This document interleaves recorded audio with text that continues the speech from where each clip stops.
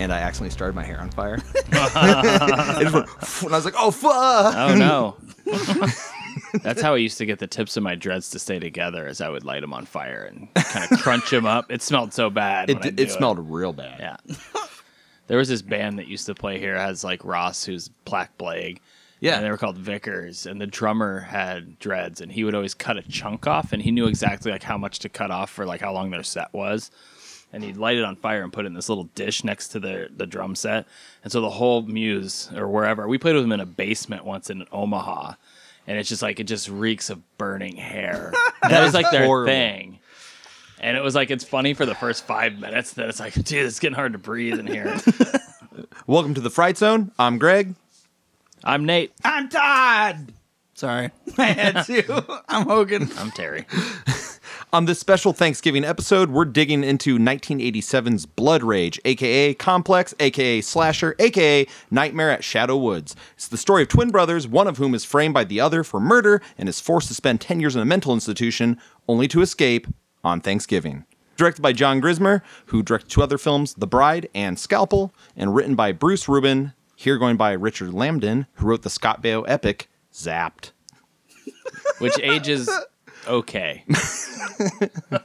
Zapped again, or Zap 2, still zapping, is not as good. Was Zapped again a straight-to-TV movie? For some reason, I feel like it was. It feels I could be more wrong. watered down. It feels like if you watch Revenge of the Nerds and then Revenge of the Nerds 2, it's got that same, like, it's more like raunchy sex comedy, and then they're like, oh, let's make it a little weaker, and then it just doesn't work.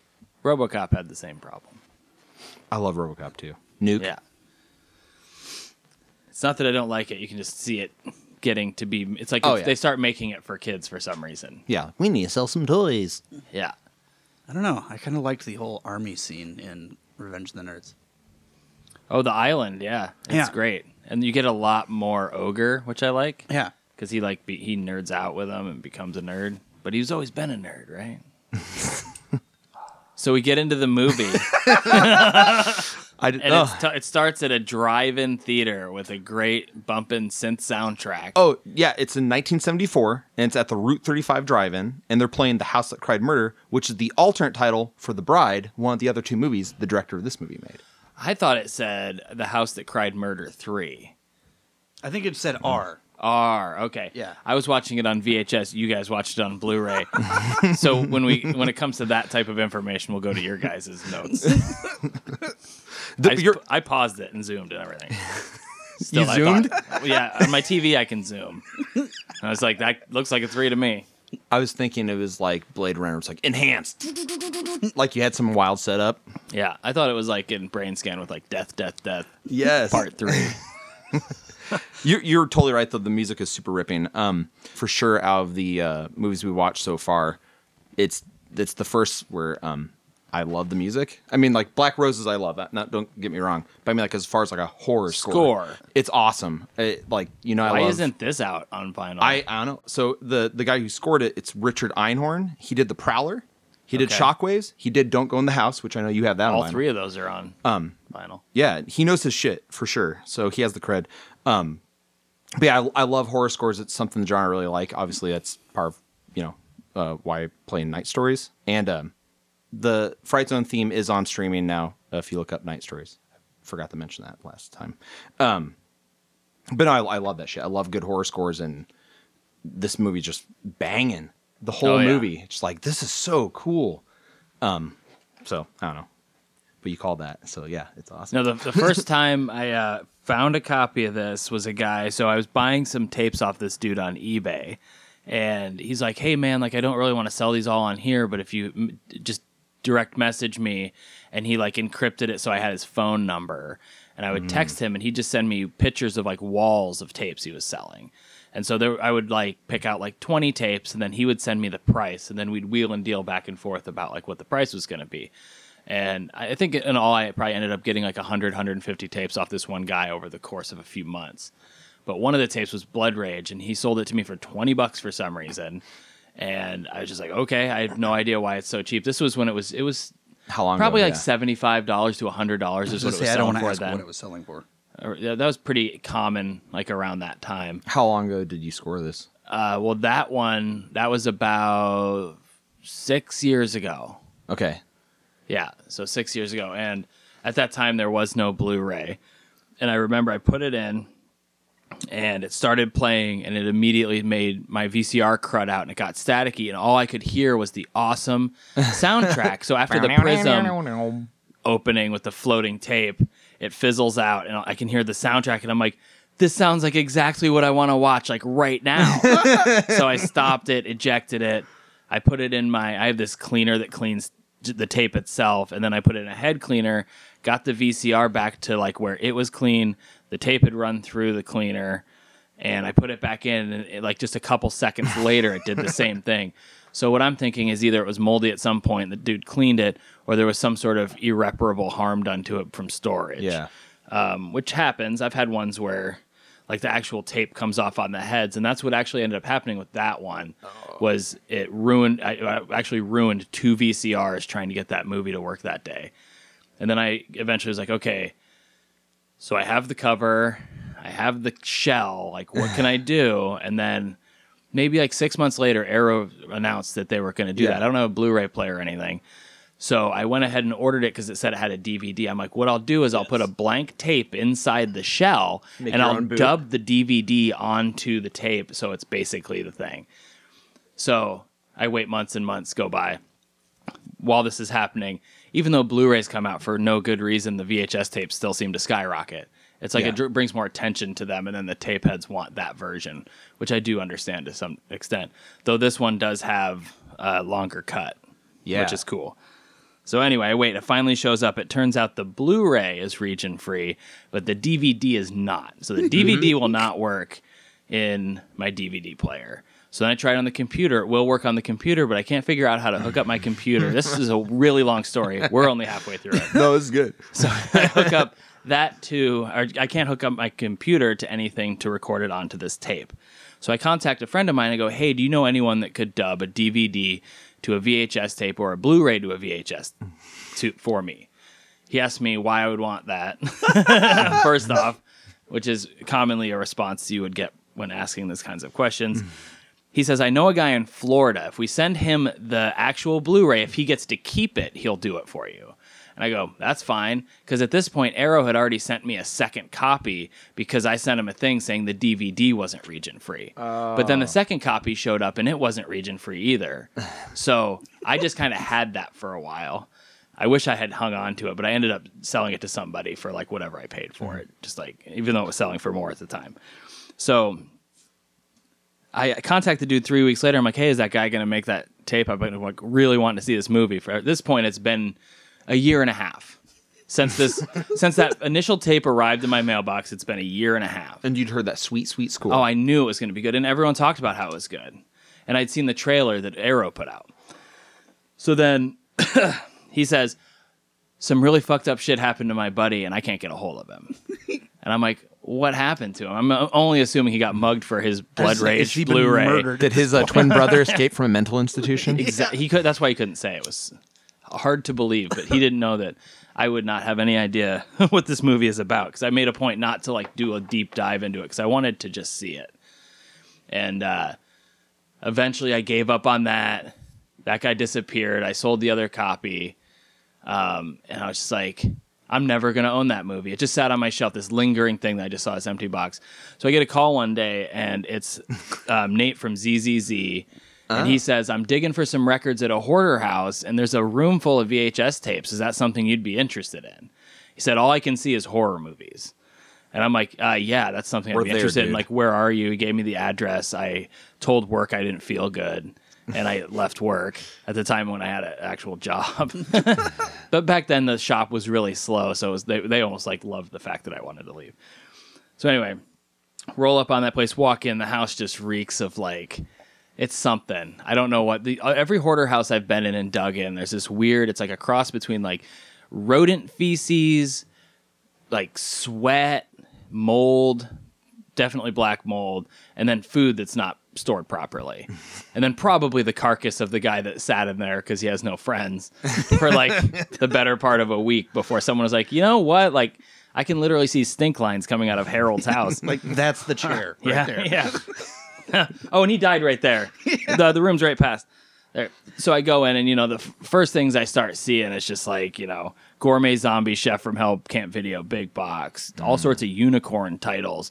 I'm seeing like Vestron, New World, and media logos all over the place, and nothing but horror. It's like I don't see any other kind of movie, and it's a hallway. So yeah, magic.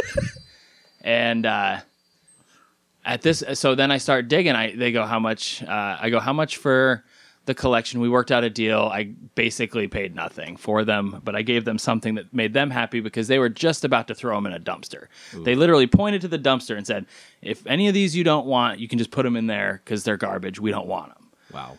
And so I handed her a crisp $100 bill and said, I'll take everything. And she said, oh, thank you. And I'm like, I could see 5 tapes. There, but I made sure to the duplicates got to people for reasonable and cheap prices, and I spent a lot of time.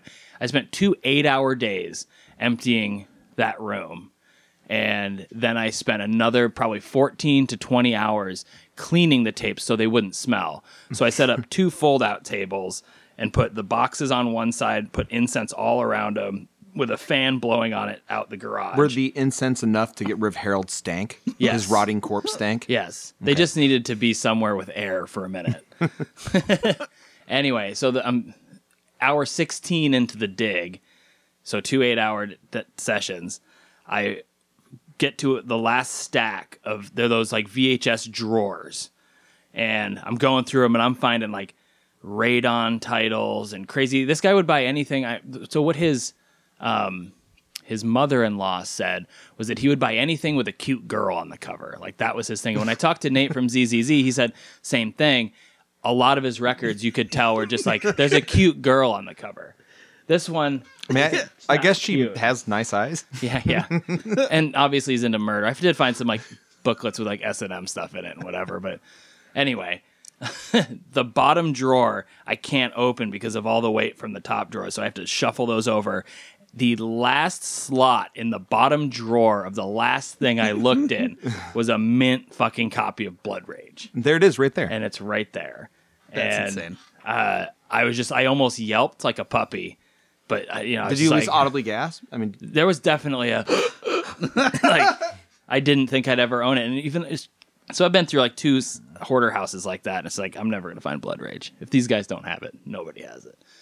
And there it was. So about something 2 years later, I finally got to watch it, and it was everything I'd hoped it would be, as you'll hear on this podcast. You don't need to put this whole story on there. There's a visible twinkle in your eye, though, right now. There should be, because it was a big deal. And I still don't know what happened to that guy in Florida. I never heard anything from it, but he owns a copy of Blood Rage, maybe. You want to know something? I actually bought my Arrow copy. I bought it off eBay. Yeah. And as it so turns out, when I open it up, I don't have the DVD disc. I only have the Blu-ray discs. Oh. And I bought it from someone in Florida. Really? Huh. I don't know if you sent them the entire set. I did. I sent them the whole thing. I bought mine off eBay from a guy in Florida. That would be hilarious. You bought it off the guy that murdered him. No, I'm not even joking. It's the form I wanted because I really wanted the slip, and I got it for less. And I sent them a PM, and the whole reason I got it for less is it's you're listing notes. There's no DVD in here. Yeah. I was like, this isn't complete. So you're asking, the amount it should be if it was complete. But this isn't complete, so I'll give you this amount. Yeah. And they accepted the offer and sent it to me. Nice. Because if someone didn't read that and they ordered it, they would probably be pissed that it wasn't complete. The people that want that want the whole thing. But it's you can't watch the DVD anyways. What's the point? If you're going to watch the Blu-rays. Yeah. I mean, the DVD is something you maybe lend to somebody. Because the normal set doesn't have the extra disc with the longer cut.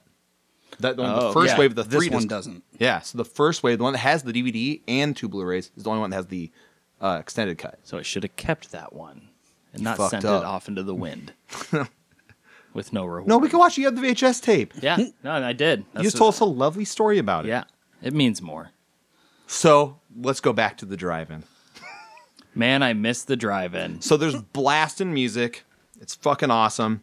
Nate can see the movie now.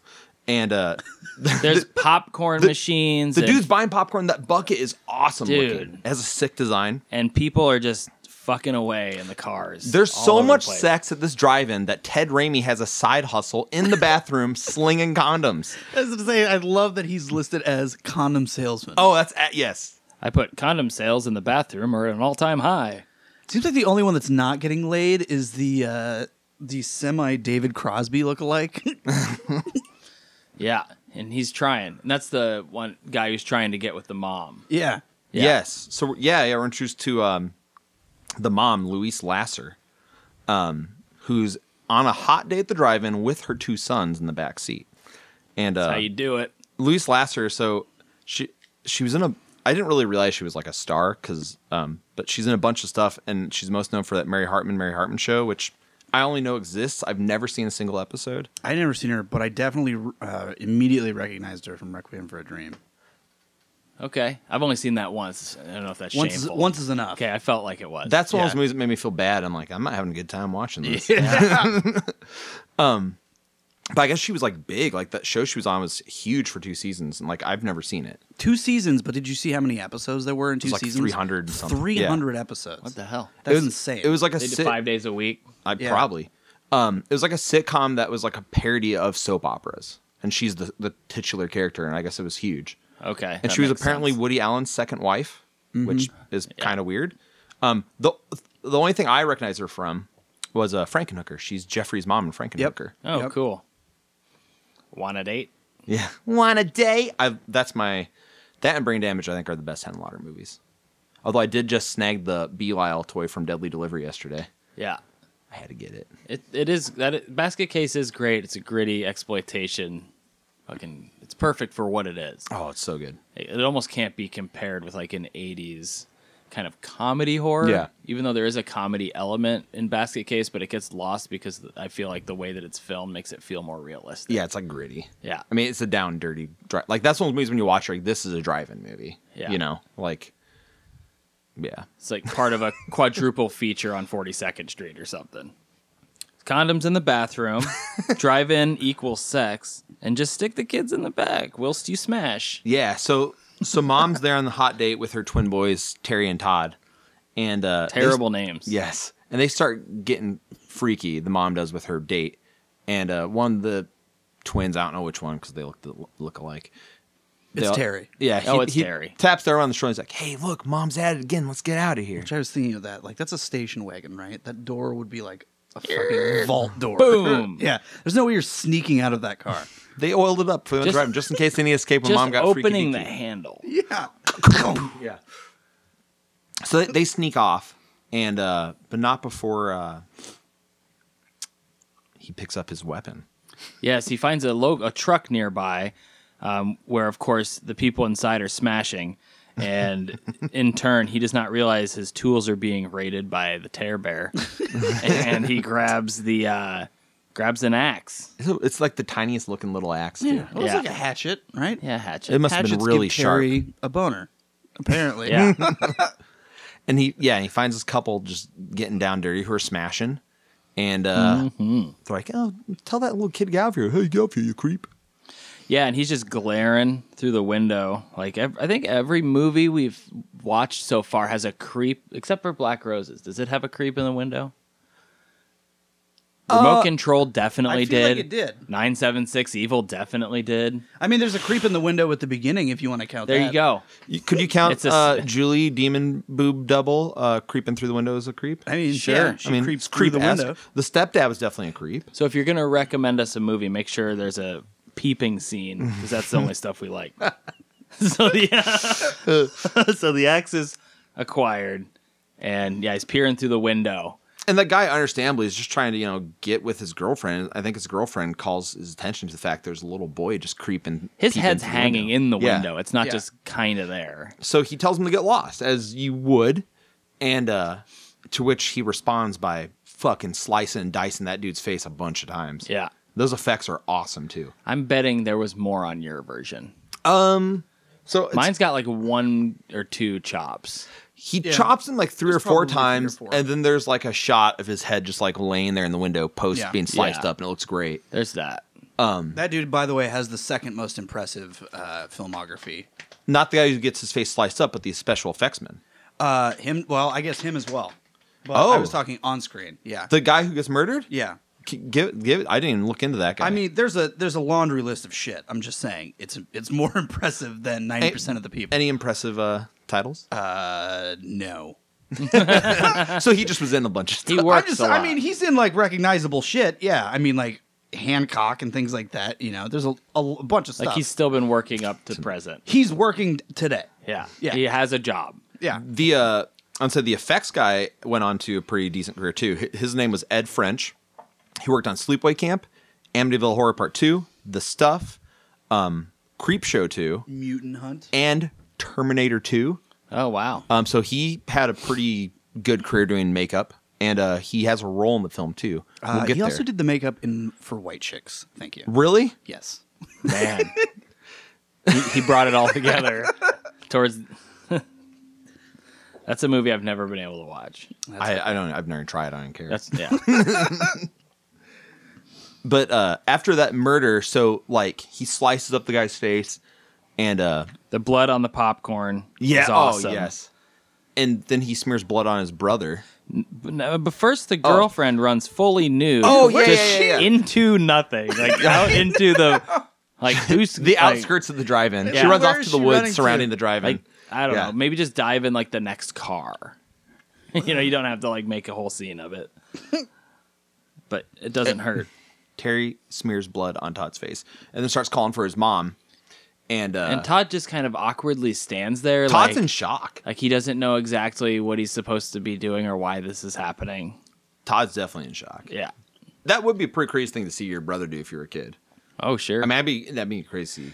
As an I adult find it too, hard but- to believe that he wouldn't have at some point seen him torture some animals or like maybe give him an atomic wedgie or something that was went on too long. Where you're like, I think Terry has the propensity to kill, but maybe this is just out of nowhere because later in the film, he just kind of gets triggered. Maybe the triggering was it's just like he's normally a regular kid, but then when he sees his mom about to go nuts with some rando, Yeah. he's just like, oh my God, I gotta fucking kill somebody. Well, there's definitely. Well, I definitely want to see the prequel to this then. 'Cause Oh, I yeah. want to know what the hell happened to Terry before this. Yeah. Well, we can. Something. I mean, we can definitely explore it as we go. But it's of note that this movie has a pretty weird kind of like incestual subplot that's just boiling right below the surface of the entire film. Yeah. You know, and like right there when they're watching their mom get freaky, he's like, "Oh, mom's at it again." So it's like they've definitely been around their mom doing sexual shit multiple times. Yeah, this could it's easily be whatever. like Silent Night, Deadly Night or something. Yeah. if he was just dressed as Santa Claus. So yeah, so we jump ahead 10 years after the murder. They call for mom, and of course, Todd's been pinned for the murder. Right? He apparently never said anything, but he was catatonic. So we go 10 years later, and mom visits Todd at the hospital, and the whole scene, it's bizarre because the whole scene is explained via voiceover of their Todd's doctor, which is just strange. It's like they're obviously having a conversation, and it's like we need to move this movie, so we don't need to actually show the scene. Let's just summarize it with some VO. Yeah. Which is just weird to immediately happen in the Well, movie. the conversation could have happened right there. Yeah, There was it's no like- need for the voiceover whatsoever. And then they do mention that Todd has finally spoken for the first time in years, and he didn't do it. You know? Right. And this is the mom's first time apparently hearing this, which seems Yeah. kind of crazy that he, maybe he's not talking, but he could have like pointed at Terry. Yeah. He's right there. And then his mom gives him what I originally thought was some pudding or some kind of soft, delicate item because when he just starts smashing this box that she gives him. Oh. Later, she explains that every Thanksgiving Yes, this she is on brings him. Thanksgiving. Dramatically explains. Yes, she Yeah. uses that 300 episodic acting prowess to to deliver a heartfelt retelling of the fact brings that him his she favorite piece of pie. and she's blasted when she's telling it. She's like, I give him the pie and it's in the box with a It's little got a bit of string. bow. Yeah, the string Little around plastic the top. fork. Yeah, so she's there to bring Todd every Thanksgiving she brings him a piece of pie. And she brings it to him. Great and mother. He loses it and just fucking smashes that piece of pie, and it's awesome. It's great. Oh, we probably should mention that Terry and Todd are both played by Mark Soper, who is in some other things I don't recall ever noticing he was in, like Graveyard Shift 2 and Swordfish. Oh, I didn't know there was a Graveyard Shift too either. Yeah, that's something like I don't recall seeing him in anything else, but he's been in just various things. So Yeah, I saw the first Graveyard Shift in the theater. That was a fun time. It was like there used to be a theater downtown in the Skywalk, and you would go down this escalator that was all lit up. There were like these bouncing lights that went up and down the escalator. You paid for your ticket at the top of the escalator and rode it down to the concession stand, and then it spidered off into all these different rooms. So it was fun. My dad worked downtown, so he'd occasionally be like, "Go watch a movie while I have to get some work done." Or whatever. awesome. Yeah. The movie theater was the babysitter. Popcorn was dinner, After the scene at the hospital, Yeah. we then get to see Terry. and Who's- he's got some short shorts on. With Oh, his, dude. his bros, and they're having some football foo. Yeah, football food. Everyone's wearing short shorts in that scene. But we get introduced to the whole cast there, basically. His lady friend Karen, Greg, and Artie, and the new girl in town, Andrea. Because somebody has to die. So we need some friends. Yeah. Let's build need- up a posse. They're all just playing touch football. Set or him up, something. knock him down. Yeah. Enjoying some time together, playing touch football at the Shadow Woods apartment complex.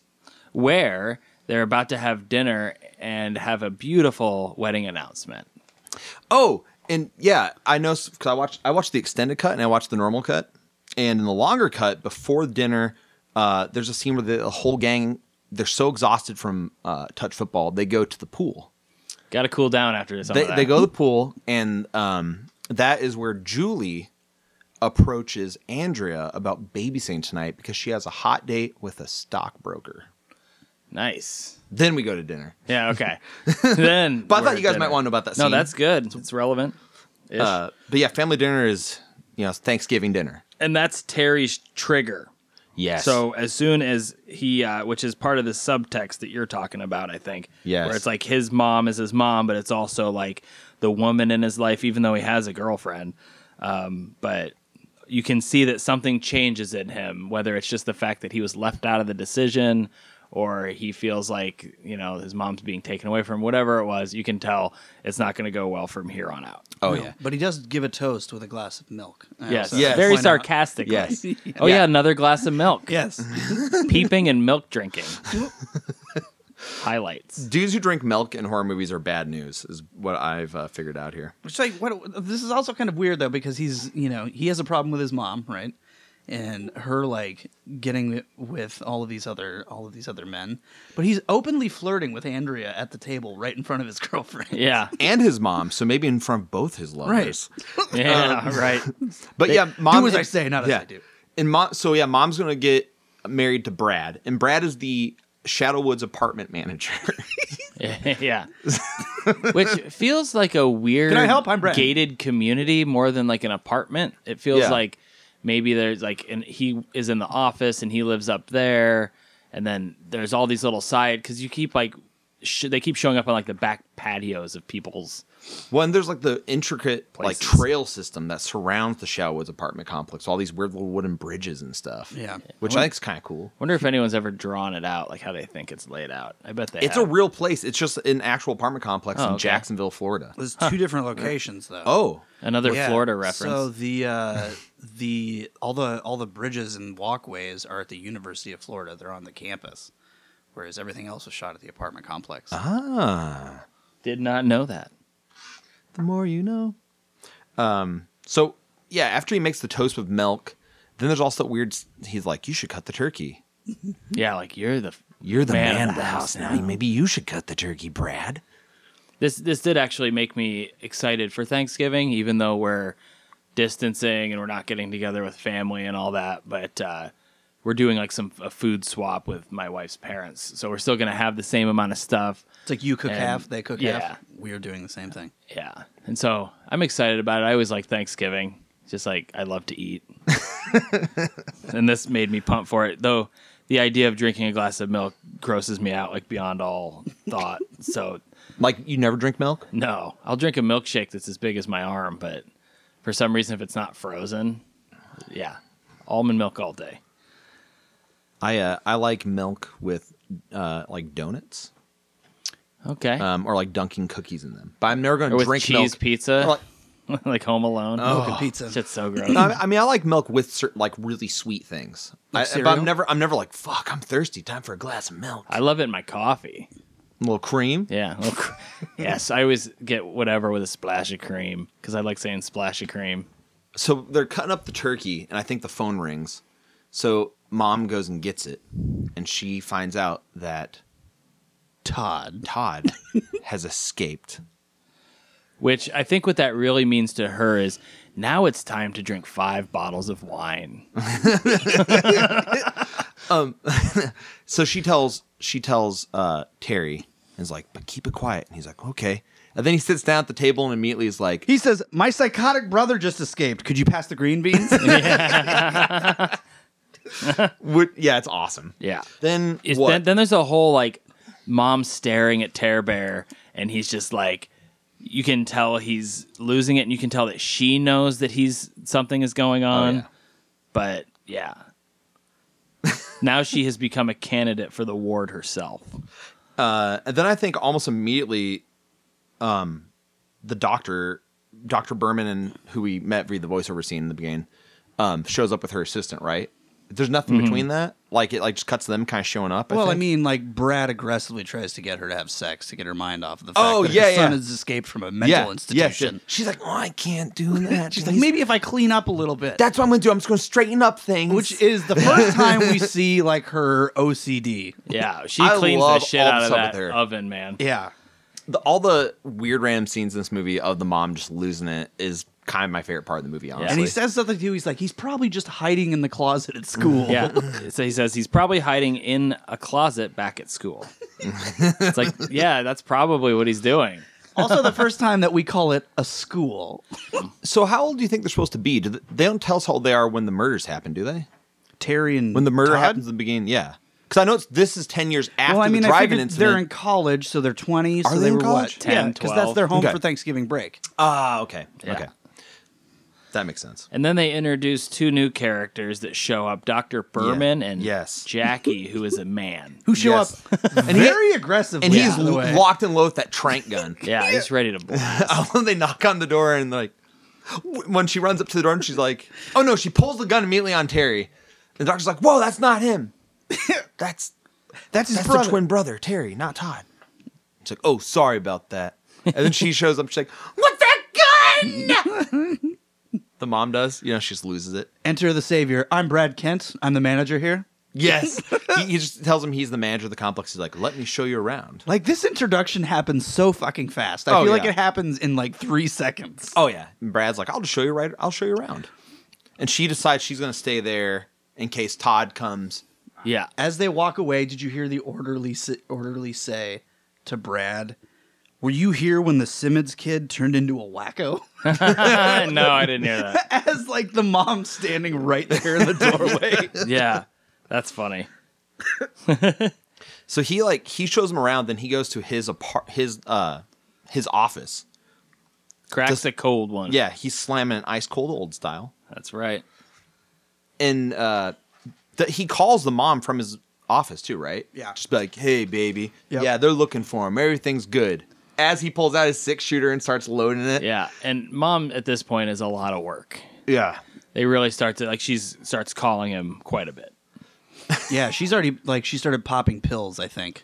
Yeah. Pills, Pills and drinking some wine, Couple gallons. slamming some leftovers, Yeah.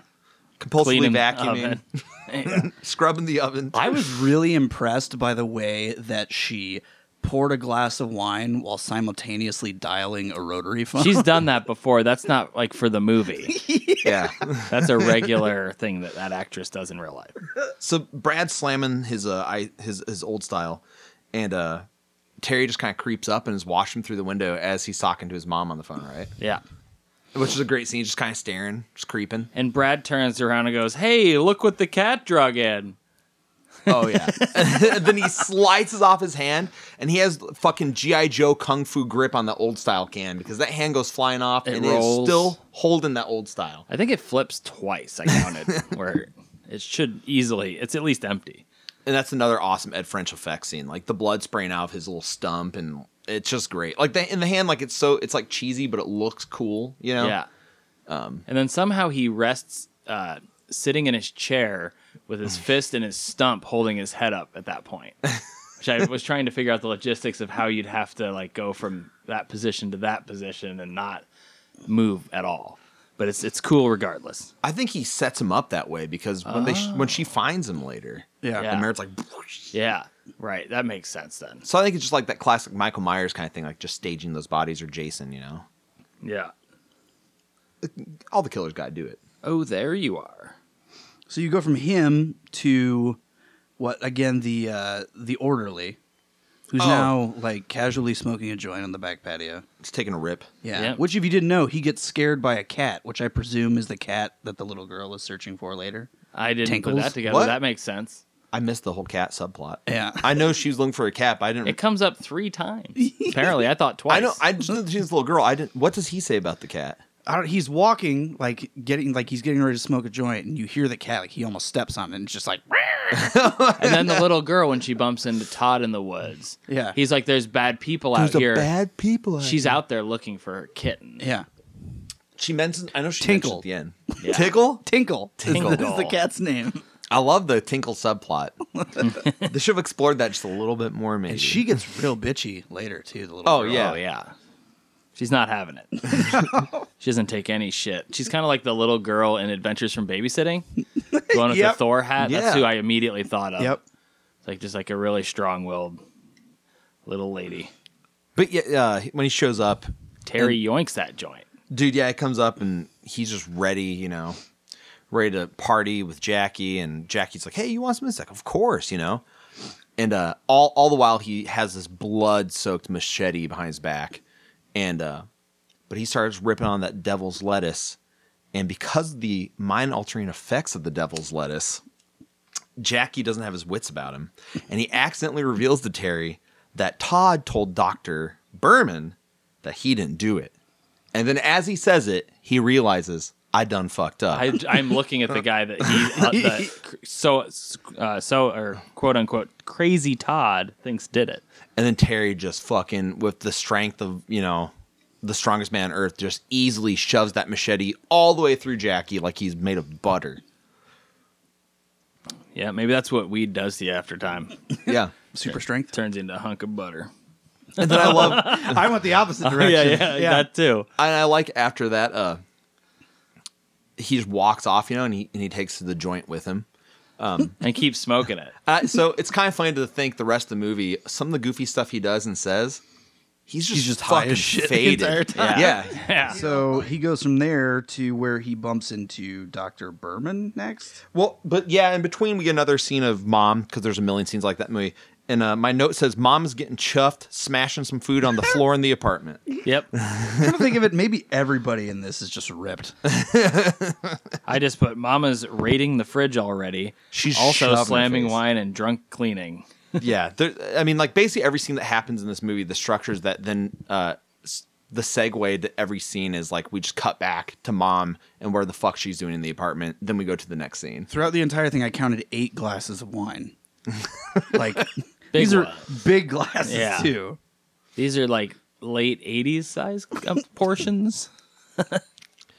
Yeah. 16 glasses of wine. Smashing those big Really? gulps of wine. And we go back to Dr. Berman. She's just exploring the Shadow Woods trails. And Terry shows up. Which, by the way, you don't want to do in the Everglades. Just walk around in the woods by yourself. Never a good idea. There's dinosaurs. Terry shows up and just fucking, again, with his superhuman pot smoking strength, cuts her in half. It's awesome.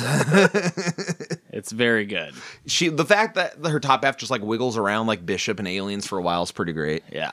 So they were. I can't. What was his name that did the special effects? I can't remember. Ed French. Yeah, so he was talking about that. And in that scene, they initially had the legs walking away as her top fell. Whoa! But That'd be it crazy. got cut out for whatever reason. That wasn't even in the mega cut I watched. Yeah. That's disappointing. Where's that footage? Thanks for nothing, Arrow. Yeah. Gotta find those deep cuts. Where you then we're headed towards the famous first appearance of the It's Not Cranberry Sauce. Oh, yes. He goes to the bathroom to clean up. And it's the first time he says, that's not cranberry sauce. He tastes the blood first, I think. Yeah. He like rubs off his polo and, tastes it. And he takes a shower, which is brilliantly intercut with his mom feverishly cleaning the kitchen. She's cleaning the kitchen like that 90s meth, anti-meth PSA drug. Like, That's what I'm meth, saying. meth, Like- ooh, meth. You remember that? That's Yeah, why yeah. she really she really reminded me of that Requiem for a Dream, because like she's like vacuuming, she's like feverishly cleaning Yeah. the oven. Probably you why know? she got the role. Yeah. She's good. What are your at it. credentials? Have you seen Blood Rage? Yeah.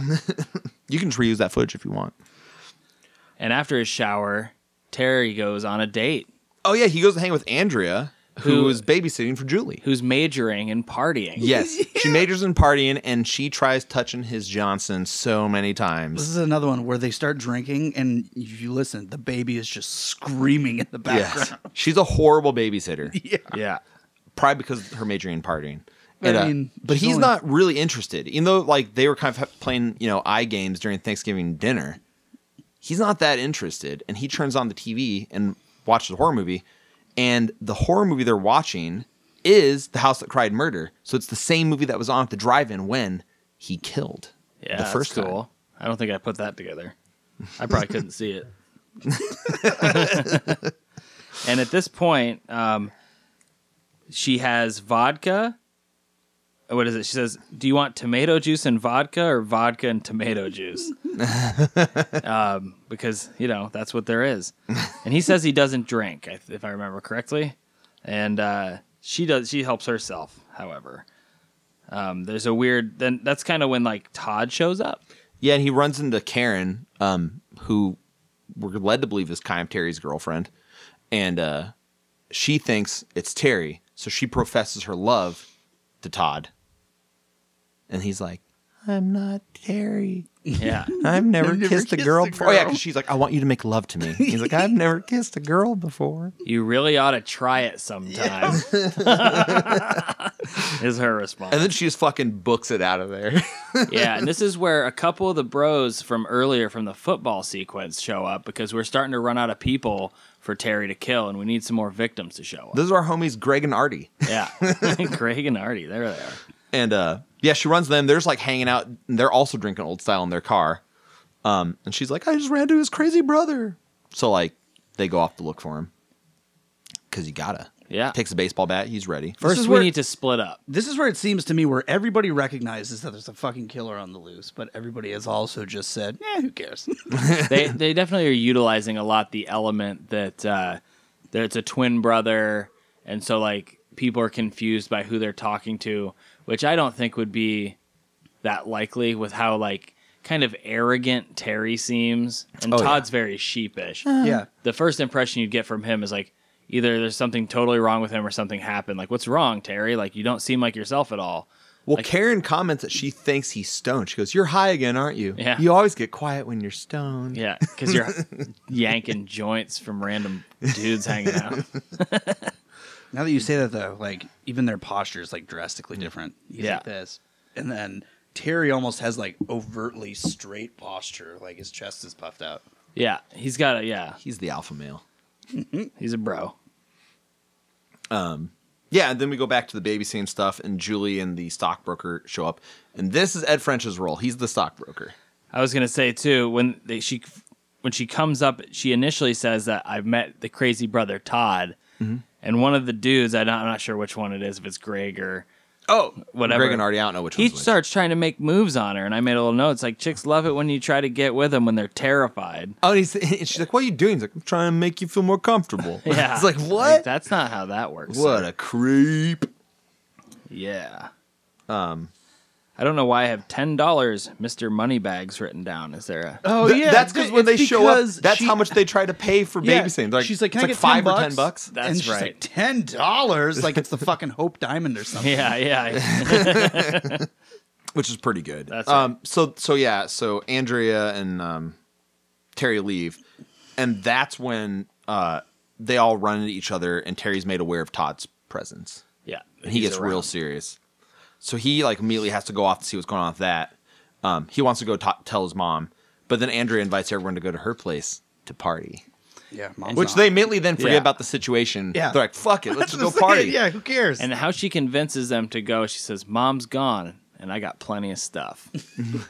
And that's Which we all. know is tequila in pole position. Yeah. Do you guys remember back when guys were horny? I wrote it down. Just talking about, or they go, "What do you got girls talking about?" And she says, "Just talking about the bad old days when guys were horny all the time." So from there, we cut to a scene where Terry is it Terry or is it Todd who's just talked to mom into bed? The first time we actually, it is Terry. It's Terry the first time. Terry goes in to tell her, like, Todd's here, Mom. Yeah. And this is the scene where she's vacuuming like crazy. She's vacuuming on the bed while drinking wine. And then he shows up to tell her that, Todd's there.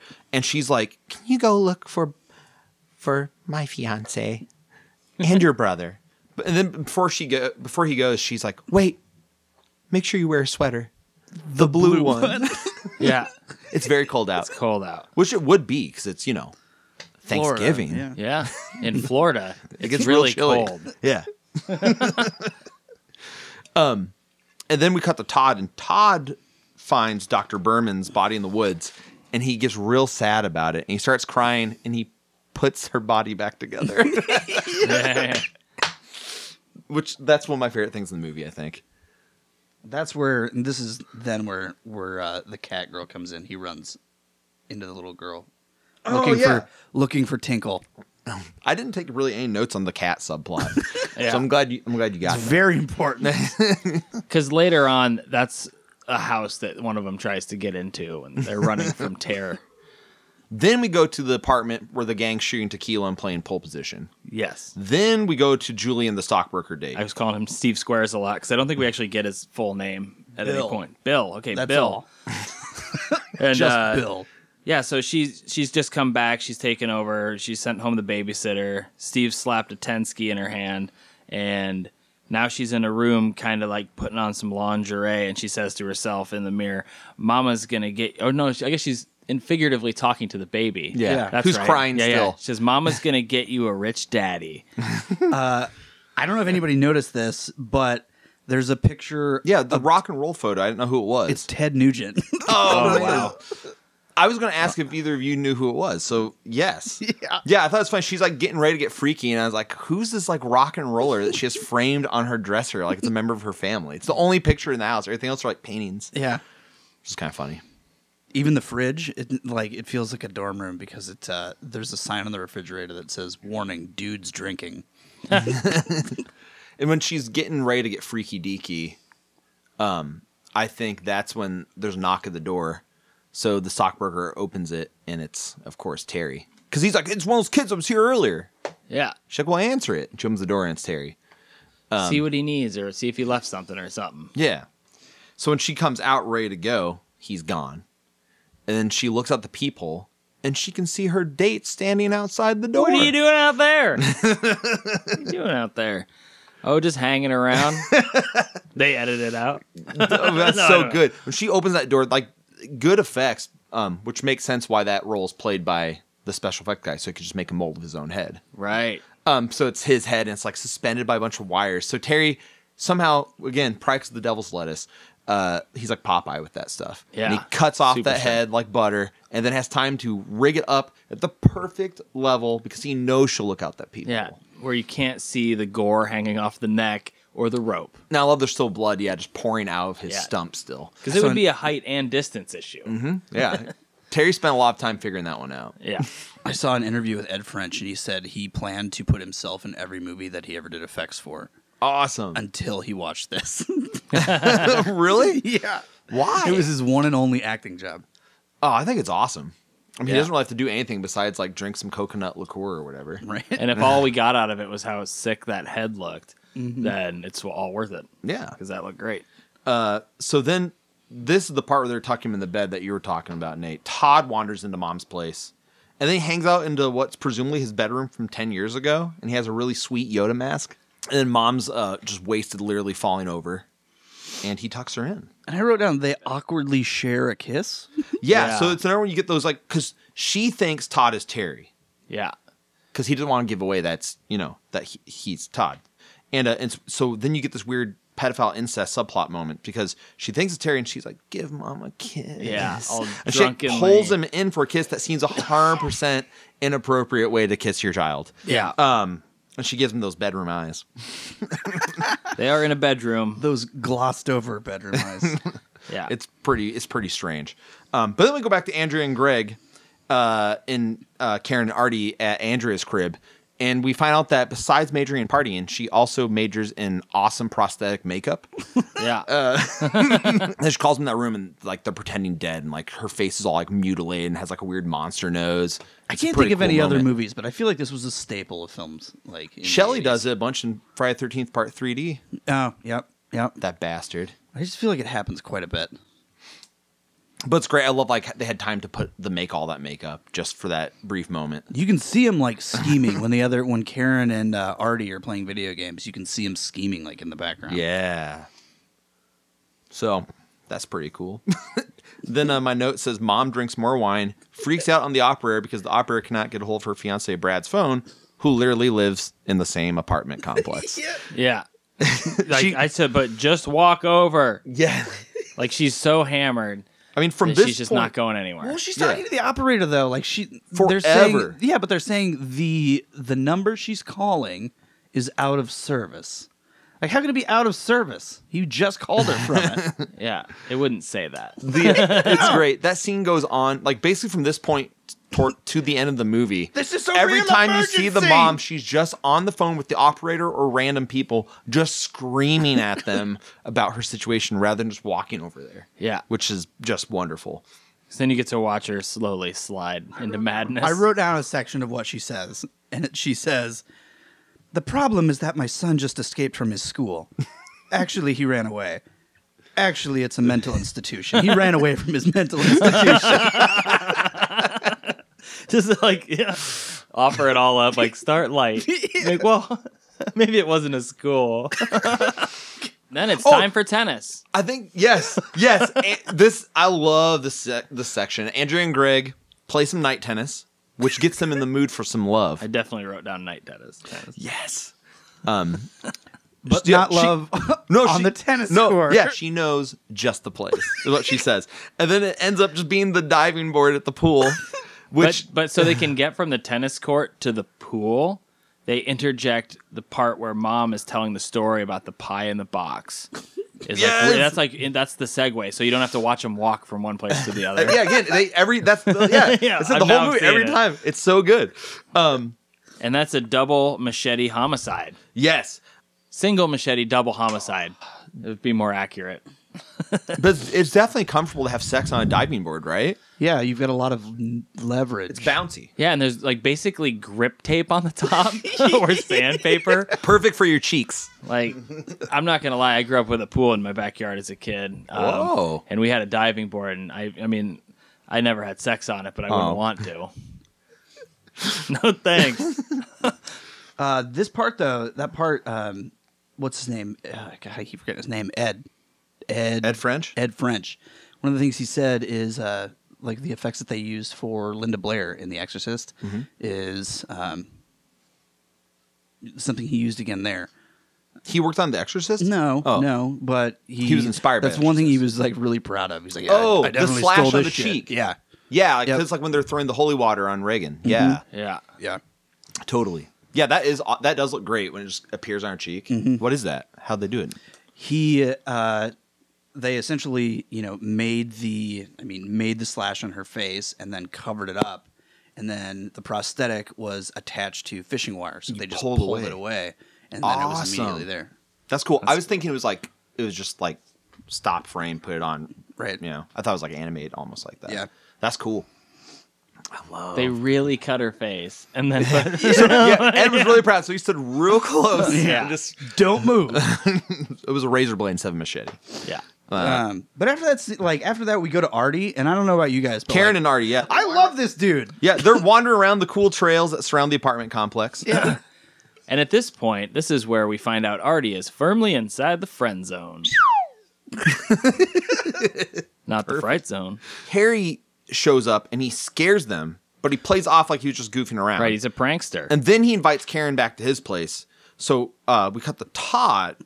Cool, yeah, because that's why Artie leaves. So Artie goes back to his car because Terry is now safe with Karen. Yeah, Or but Karen's before he safe goes with- back, he says, "Hey, nobody should be around with my crazy brother out." Yes. Yeah. So he gets in the car, and I love it. Todd just pops up. He has the gun, but in the back seat, the one place Nate always checks. Yeah, you have to. And at this point in the movie, Terry's starting to really have fun. Like, you can tell that he's coming into his character. It's like, this is actually probably what I should have always done.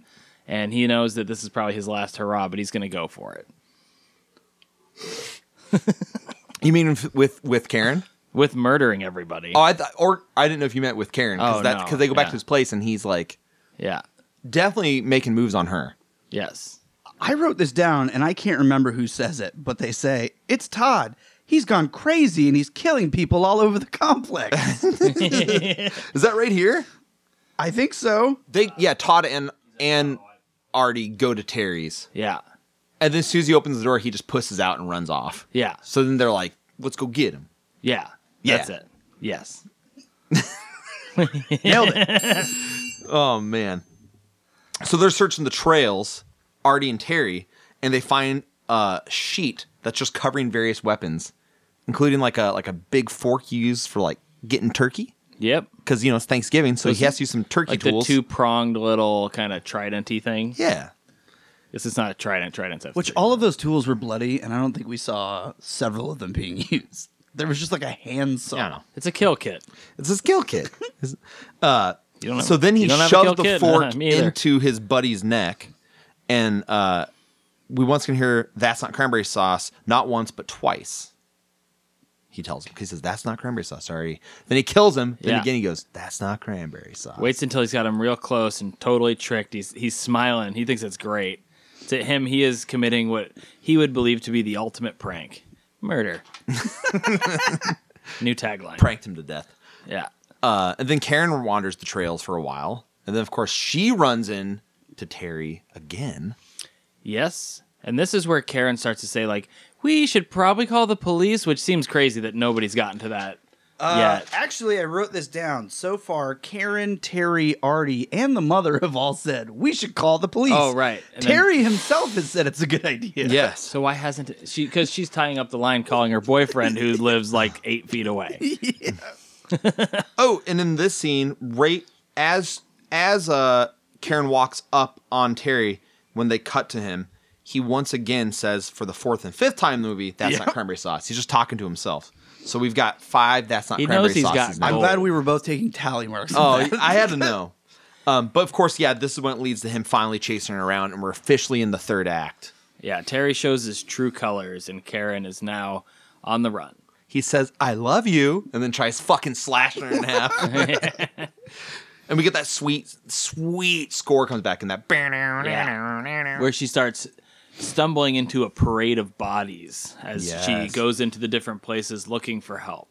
And then they cut back to mom again, and now she's just dialing random numbers. Because remember, Yeah. a guy picks up and he's like, what number were you trying to call?" And then he says his number, and she goes, "Oh, sorry." And hangs up. They cut 20 of those probably And actually then we happened. get back to the chase. It's so Yeah. good. Have you ever been so drunk you couldn't dial a phone? I sure have. Here we also stumble back into The little girl? the cat subplot. Yes. Yes. Where she tries to get into the house and the little girl won't let her and says, "You're going to hurt my kitty."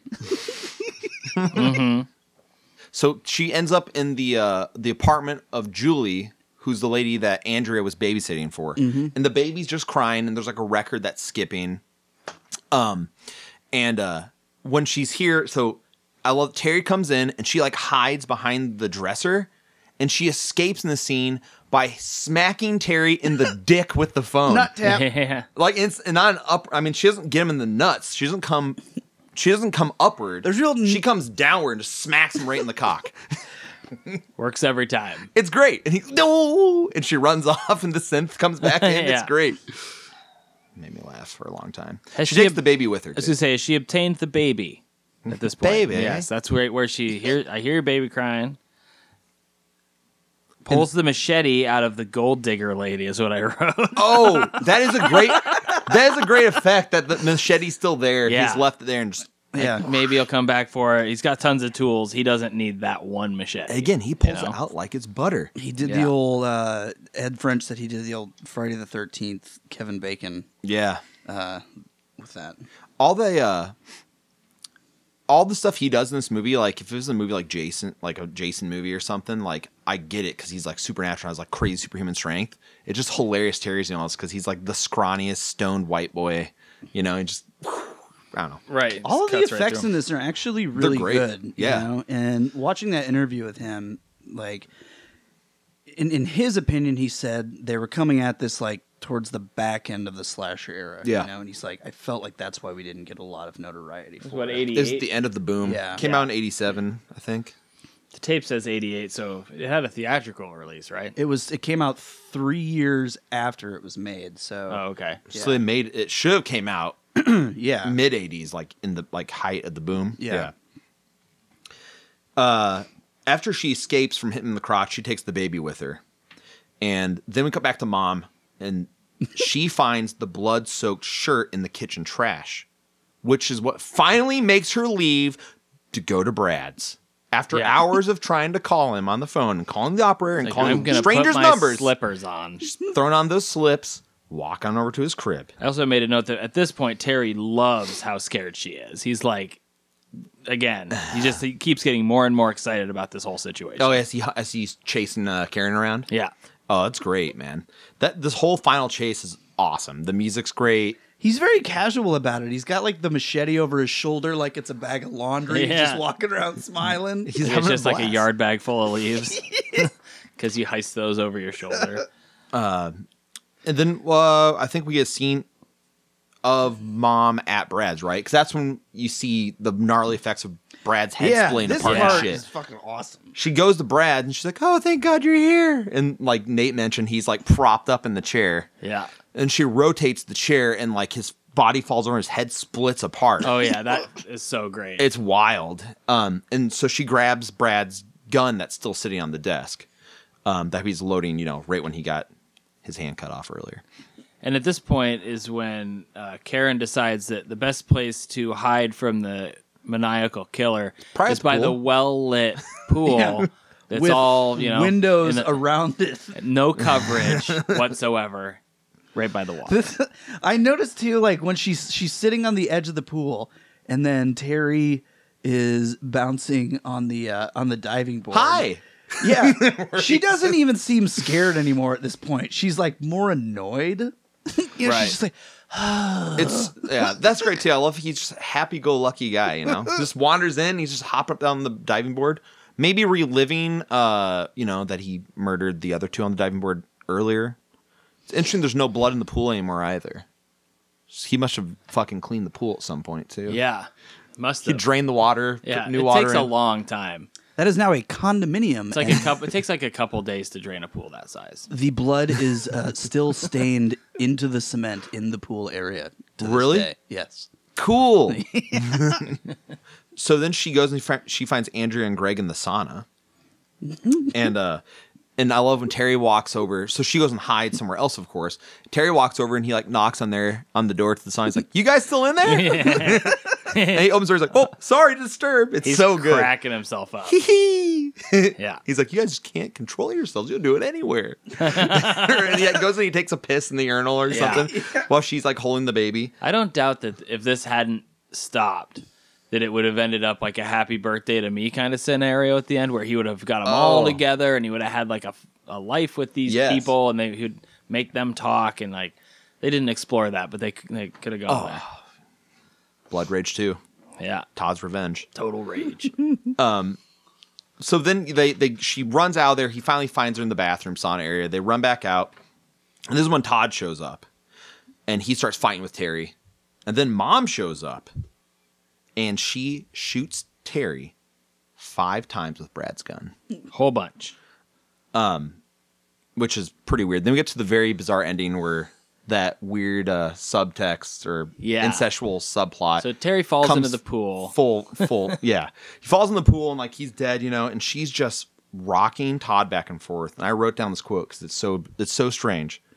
So she's rocking Todd back and forth. She goes, "I love you so much. I've hurt you so much. I'm never going to hurt you again. It's just us again. No one will separate us. You're my whole life. You're my world. I don't want to be with anybody else. We just need to be with each other. You're such a good boy. You're the best of the best. It's just us, Terry. And then he says, I'm Todd. And she just starts repeating, I'm Todd, over and over. And she blows her brains out. Yeah. And Karen fucking runs out of that room, and we hear like sirens and stuff coming up. And- because so everybody in presumably this she family's finally called the fucking cops crazy. after she found Brad. I think the Yeah, mom yeah. called the cops finally. Right. Or maybe someone else in the complex, because apparently there's no one else in the complex except the little girl and I mean, the cat. somebody else I don't didn't know what the fuck was going on. But and then that's the end of the movie, yeah. Scene. which is wild. But that's what I'm saying. Like, there's the whole subplot is essentially that Terry was banging mom and couldn't handle ever seeing mom with anyone else, and then fucking goes on a murderous rampage because she's getting married. Pretty fucking weird. Yeah. It's a bizarre ending. The whole movie's Yep. kind of fun, but then the ending just makes it all feel kind of dirty. yeah. right. Not 'Cause what unlike you- Sleepaway Camp. Like, Sleepaway Camp's kind of a fun fucking slasher movie. Then the ending just reframes the whole film. You're like, what the fuck did I just Well, watch? especially when she gets so upset that she shot Terry, because, like, at first the things that she's saying is like, oh, she could be saying this because she says like, I'll never hurt you again and Yeah. all that kind of Yeah. stuff. We can finally be together, and Yeah. like him being Todd and he's been away and he's hurting. He thinks that like she obviously knows that it's me, and that's why when she says like Terry, it's like a total like, oh fuck kind of moment. And yeah, everything you just said. I just hope that Karen vouches for Todd. Yeah. Like, sometimes kind of, because it ends with like a freeze frame on him. Like, are they going to try to frame this on him, or do you think she has the decency? They could have Night of the Living Deaded it too, and had him come in and they shoot him because Yeah. they think he's the killer. I thought That'd be a first real time I drag. saw it, that's how I thought it was going to end. But yeah, that last fucking 2 minutes, all the fun and stuff in the movie is suddenly kind of sucked out, and you're like, that's dirty. This is a weird ending. Yeah, it makes you feel. Have you seen that movie, The Baby? No. It made me feel like when I watched I just the movie, bought The that. I Baby. haven't seen it yet. Wait, is that like the one from like the 70s? And it's like Yeah. an It's adult another that drive-in makes himself, movie. Like he He doesn't do it. Basically, it's like these women make him retroactively be a Vinegar adult Syndrome baby, just and they released it. change his diapers and shit. But it had that same kind of ick vibe. I love that movie. I love The Baby. Yeah. I'm just saying, like, Baby. it definitely leaves you feeling a certain way. Favorite quote of the movie is obviously, "That's not cranberry sauce." I'm gonna go with "Mama's gonna get you a rich daddy."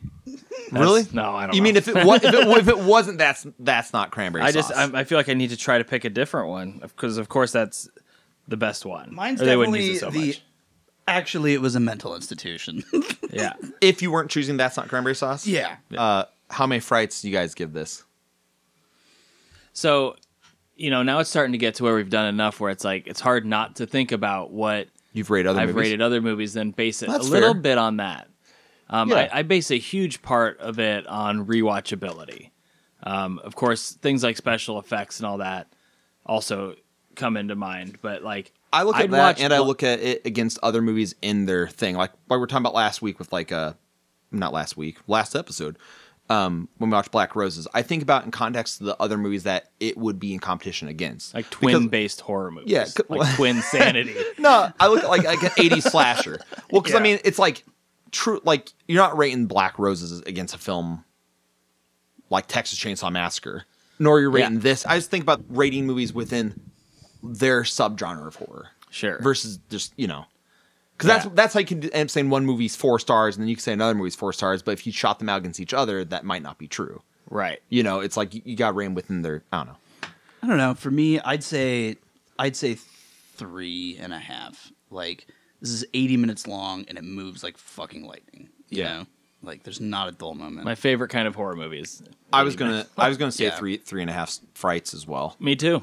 Nice. Yeah. 'Cause Officially 3.5 frights. it's a resounding yes.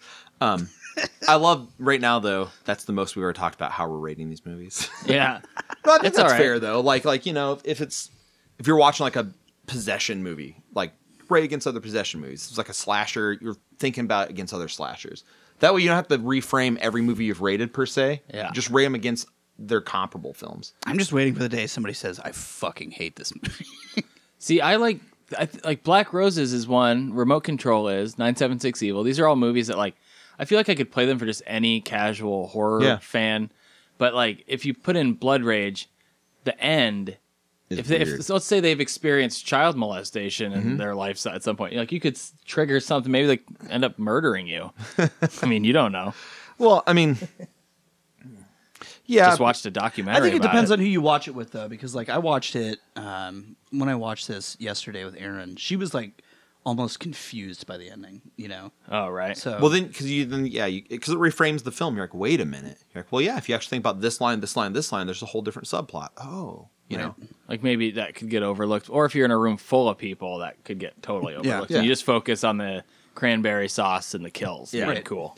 It's a fun slasher. Like it's cool. I like that it's kind of what you're talking about. You could watch it in various situations. Depending on the level of focus you give it, you could have a different experience with it. I mean, even just now when we're all talking about it, like I've seen this movie a few times, but like it was fun talking about it. And then you get the end, and talking about the end, it just makes you feel kind of weird, you know? Yeah. And that's okay. I think that's cool. It's cool to have, I mean, you know, good films should make you feel something, I think. Oh, yeah. That's part of why this gets a 3.5 to me. you know? right. Because it is a good movie. Have you seen the Joe Bob of this? Yeah. I've been putting it off. Dinners of Death. Yeah. He did it. Speaking of Joe Bob, although he's not doing a Shudder special this month, on Thanksgiving he is doing a live stream with Darcy. They're going to watch Thanksgiving. On YouTube, I think. Yeah. Right? Yeah. And she's going to make him eat a vegan Thanksgiving dinner. So He'll be stoked. I kind of find they're like, it's like he's her surrogate father or something. Yeah. Like they have like their relationship seems like friendly enough that I think it's fun. It's cool they do shit like this. Yeah. So if you hear this episode and it's Thanksgiving, 2020, you should watch Joe Bob tonight. You should also go to Media Crypt and buy some Black Friday sale stuff. Yeah. Promo code PLAYDEAD, all one word, gets you 30% off everything. So far, what's been announced is a China O'Brien long sleeve and short sleeve, which will start being available right when the sale starts, which is at 12 o'clock in the afternoon on Wednesday. And the sale will run through Sunday evening at 12 midnight. Nate, I know you said you wanted to do a retraction from our last episode. I'll give you the floor. Correct. So, Greg, I wouldn't say broadsided me with a Carmen Appice retrospective, but I wasn't exactly thinking of the right person for some reason. As soon as we started talking about Carmine, I started thinking about his brother, Vinny Appice, who was the guy who was more connected with Dio. He did the live album that they did during the era where Dio was singing in Black Sabbath. And then he did all the Dio solo stuff. And then later was in the version of Heaven and Hell that reunited and toured around and put out records. So not Carmine Appice, Vinny Appice. Carmine was in some bands. No one as good as Black Sabbath or Dio. But he was in Black Roses, so he has that. Yeah, maybe Carmine just loves it. People think he's in Black Sabbath that have listened to that episode of The Fright Zone. Yeah, he's just happy somebody Googled his name. If he's still alive, I guess I don't know. Yeah, I don't know either. He'll always live on in our hearts through this film. That film. Black Roses. Now I don't know what's going on. Okay. It's like, pick up your Fright Zone shirt at MediaCrypt.BigCartel.com. Oh, yeah, because that's part of because you're doing 30% off everything on Black Friday on the Media Crypt sale. Right. So if anyone wants a Fright Zone shirt, awesome time to get one. And I also have an option on there that you can pick any design on the site and have it as a hoodie or a crew sweater. So if you wanted a Fright Zone hoodie or a crew sweater, all you do is in the comment box when you order those, just type Fright Zone. And so you can get t-shirts, hoodies, crew sweaters. I print them all by hand with high quality plastisol inks. And yeah, they're looking good on this new press. Yeah, you might need that sweatshirt too, because we're entering the winter. Pandemic, you're going to need to be bundled up when you're laying low, avoiding this horrible virus. You need that crew sweatshirt. Yeah, when you're watching flicks, staying cozy. Yeah. Netflix and fuck or whatever. I think it's VHS and fuck. Netflix and chill. You got anything, Hogan? Mm-hmm. Drinking some water. Okay. So I wanted to bring this up, and we'll see where this goes. But I was feeling really shitty yesterday after work, and just kind of went home and literally just fucking sat on the couch. It was one of those where I was just going to depressed sleep, you know? Oh, yeah. And Aaron finally drug my ass out of bed and was like, all right, let's go do something. So I had a movie that I wanted to drop off at Video Warehouse that I know they've had stolen several times, and I had a copy of it. So I wanted to drop it off where I got the not, I don't know, official news, but yeah, they said that they're closing, which the trip out of the house actually just was fucking worse. I wish I would have just stayed home. Yeah. At that point. Yeah. But I don't know. It got me like thinking about that. Again, you and I are the only two here that have kids, but mine are a little older. But for like the last 5 years, that's something Stella, my youngest, has really enjoyed doing. I take Freddie there. I mean, it's since the coronavirus, once or twice. Right. But he loved just going. He runs around and picks something out. Usually it's something he can't get anyway. But, then we always land on something. And they always have something cool. Like, I remember I could find, like, the animated Spider-Man, like the 60s ones. That box set's like $200 online, but you can just go there and rent them. Right. And So I don't know. The 67 collection? Yeah. It just seems really strange to me that like we're entering this time, and Aaron, I was talking to her about this last night, and she said that I just sound like really fucking old, But like we're entering this time. That's what like the last independent video store in town. Yep. If I can think of. There's nothing else I can think of. No, there's just those random family video / CBD. Yeah, places. like I feel like we're on the verge of like malls and shit closing down. Commercial real estate's freaking out right now because people working from home. There's going to just be all these big empty buildings everywhere. There's no longer arcades unless you're like an adult, which is cool, I guess. There's arcades for us to go and get hammered in and play video games. I don't know. It just seems like all of that is fucking going by the wayside. It's kind of shitty, and I guess it's not me just bitching. I guess my question is, will there be some kind of resurgence of that? Is it possible to even like sustain it? Honestly, I mean, I know we're all physical media people, but I don't go to. I never went to Video Warehouse probably more than once just to window shop and just look at stuff. I didn't have a card. I never rented stuff, and I love that shit. But part of that for me is because I have a large collection of movies already, and a lot of the other things I want to see are generally titles that, I mean, that's why I went and like scoped out. Like I didn't see like, oh, they have all these Arrow titles and all these obscure horror movies I want to rent. Right. So even though I love that shit, I mean, I didn't help them stay in business. Well, a store like that though, it would be hard for them to, because I've thought before, like every time they've ever had a copy of The Exorcist, somebody's stolen it. Right. So the stuff that you're talking about, it's like, yeah, Arrow does a limited release, or Vinegar Syndrome does, or Scream, Factory does. Like, why would they even bother shelving that if somebody's just gonna fucking steal it? But I mean, I think that's though part of why they aren't sustained though too. Right. Some like their core audience that do dig physical media or miss that experience from like this bygone era, they don't have the shit they like I want. Right. So they're catering then people that could just watch this mainstream shit they're just gonna watch on fucking Netflix anyways. Yeah.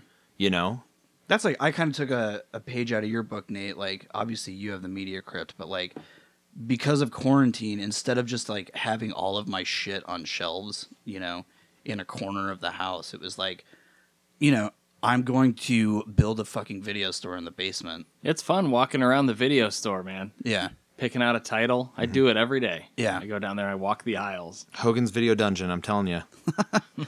But I don't know. The Dungeon of Video Pleasure? That's been really cool, and it just fucking bums me out that shit like that won't be around.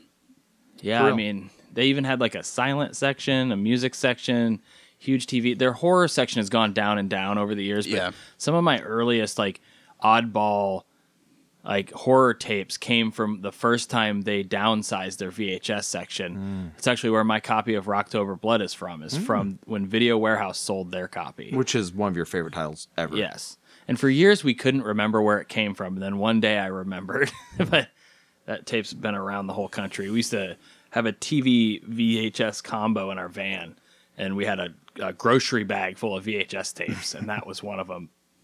One of the other ones was someone sat and filmed the movie Dodgeball in the theater. You could see people walking in front of the frame and stuff. That almost made it funnier. But yeah, the fact that there's no Video Warehouse, like, we lost the Muse. Like, we're going to lose all these places where people physically go to meet people. And like, I don't want to meet people at the bar. I don't, not that you can go to a bar right now anyway. I mean, you can. Frowned upon. It's frowned upon. But You know, like there was a dude that used to work there. You know, you'd wear something and be like, "Oh man, you like Zombie?" It's like, "Oh, I love Lucio Fulci and shit." And just like that whole thing that used to happen where you like would go, you knew the guy in the store. Sometimes they'd have like a picks shelf for Terry, Todd, and John or whatever, and each one, and you know that like usually you like the stuff that so and so puts on their thing. So if you haven't seen one, well, you'd go in there and you talk with those people, and the more that those places are closing, the more it's kind of, and it's interesting to me, the more it's forcing us to interact with people this way, the way that we are right now. yeah, You know, Like and subscribe. yeah, it's just gonna keep people. Basically, what's happening is people are getting moved further and further away from each other, and our country's gonna get. You don't have to put any of this on there. It's gonna get so segmented by the fact that like the liberal people don't interact with the conservative people. And now there's not even any like common spaces. It's like you pick up your food. You don't have to wait in line next to somebody you don't agree with even. Yeah. You can completely remove. So then when you hear their ideas, they seem so insane, you know, because it's like you don't know anybody that talks like that or thinks like that. yeah. Well, the idea of that like Netflix algorithm is the same way. You know, like that decides, oh, well, you may like this. It's like I don't even fucking know like how you decided that. Like, because I don't like that at all. Yeah. Or like when it makes you jump cut from like you just watched like we watched the last episode of the last season of Schitt's Creek, and then it's like, now you're gonna watch this show. Yeah. It's like you're gonna start me on like some 8-season fucking show right now. Can I at least listen to the music to the end of the last episode that the director decided should be accompanied with the feelings that you're gonna have at the end of this moment? You Well, and know? like the idea again, always being about physical media, is that there's something tangible to holding something, looking at it, as opposed to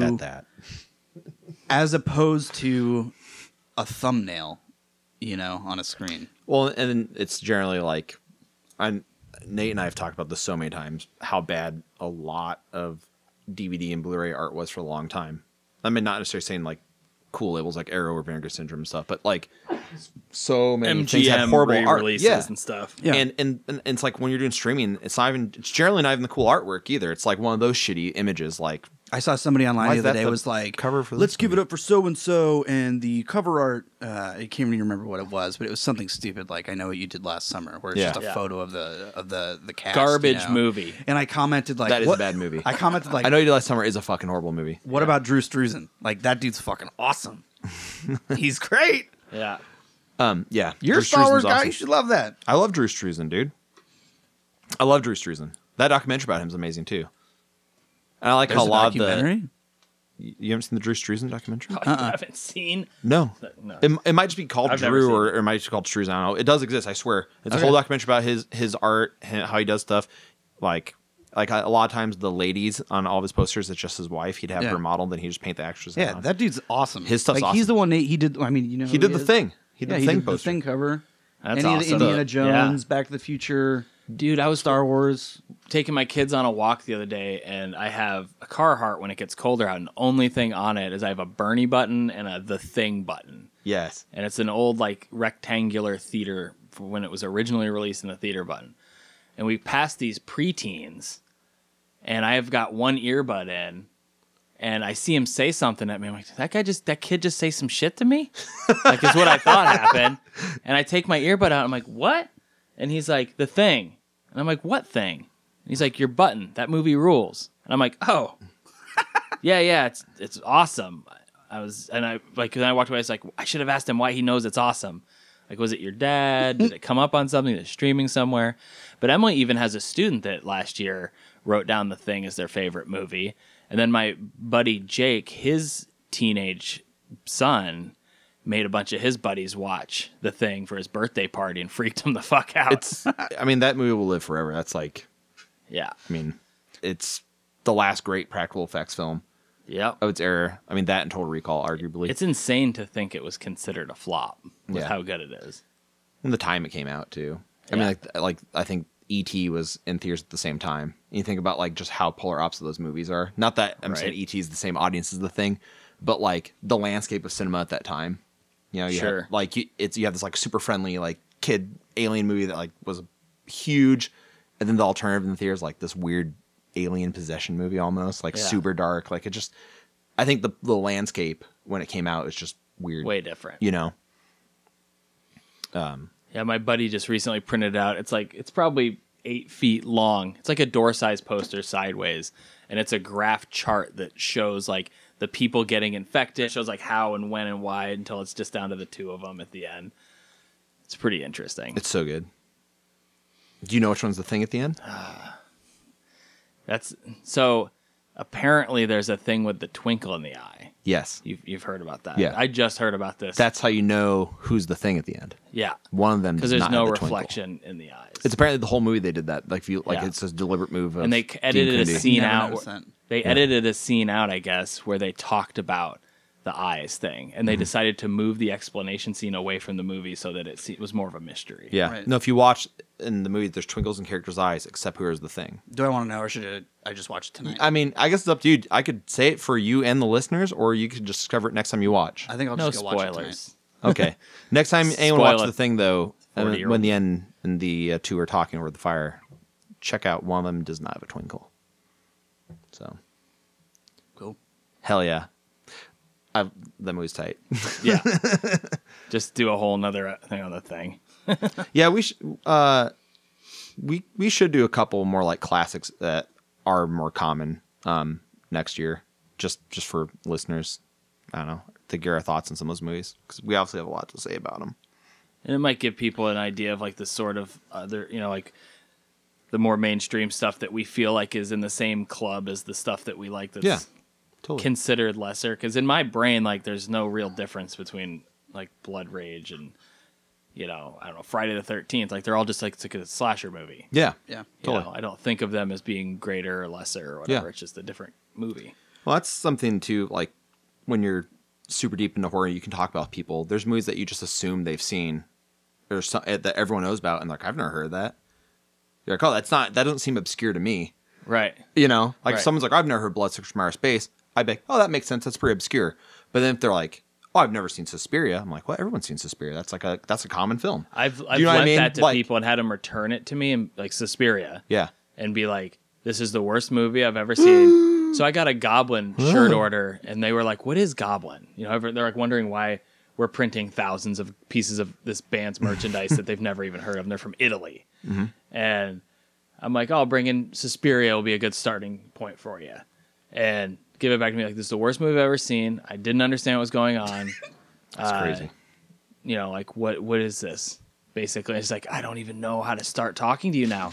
And I never liked them ever again. See, Suspiria to me is like a film I'd recommend people like that aren't even really into horror, that like more like what I'd say like the mainstream classics like Exorcist, Shining, Texas Chainsaw, Nightmare. Like I feel like those are like mainstream classics, if that makes Yeah. sense. Like everyone knows them. To me, I'd put Suspiria as like, I put it closer there than like some of these other films. Like I think it's like it's Sure. artfully done. It's beautifully directed. It's the last film that's ever processed in the original Technicolor plant, which is why it has that crazy vibrant color. Oh, yeah. Like That Blu-ray is nuts. Oh, dude, I mean, yeah. I'd watch it on any format, but there was whole things I was like, whoa, I could Yeah. never notice that. the color palette in that movie almost burns your eyes. It's just so vivid. But yeah, we should dig into some of these other things next year. So I guess we're gonna wind this down. We have 2 more episodes we're gonna put out this year to conclude our 2020 season. So we're gonna have 2 Christmas theme horror films next month in December, and then the new year. I think the plan is we'll be going down to 1 episode a month. So thanks for listening, and feel free to check out thefrightzone.com, or if you're on social media, we have an Instagram at Fright Zone Podcast. Thanks for listening. Stay spooky. Stay heavy. Go get some lawn bag. Instead of yard bag, I was thinking since it's winter, buy snowshoes. some salt.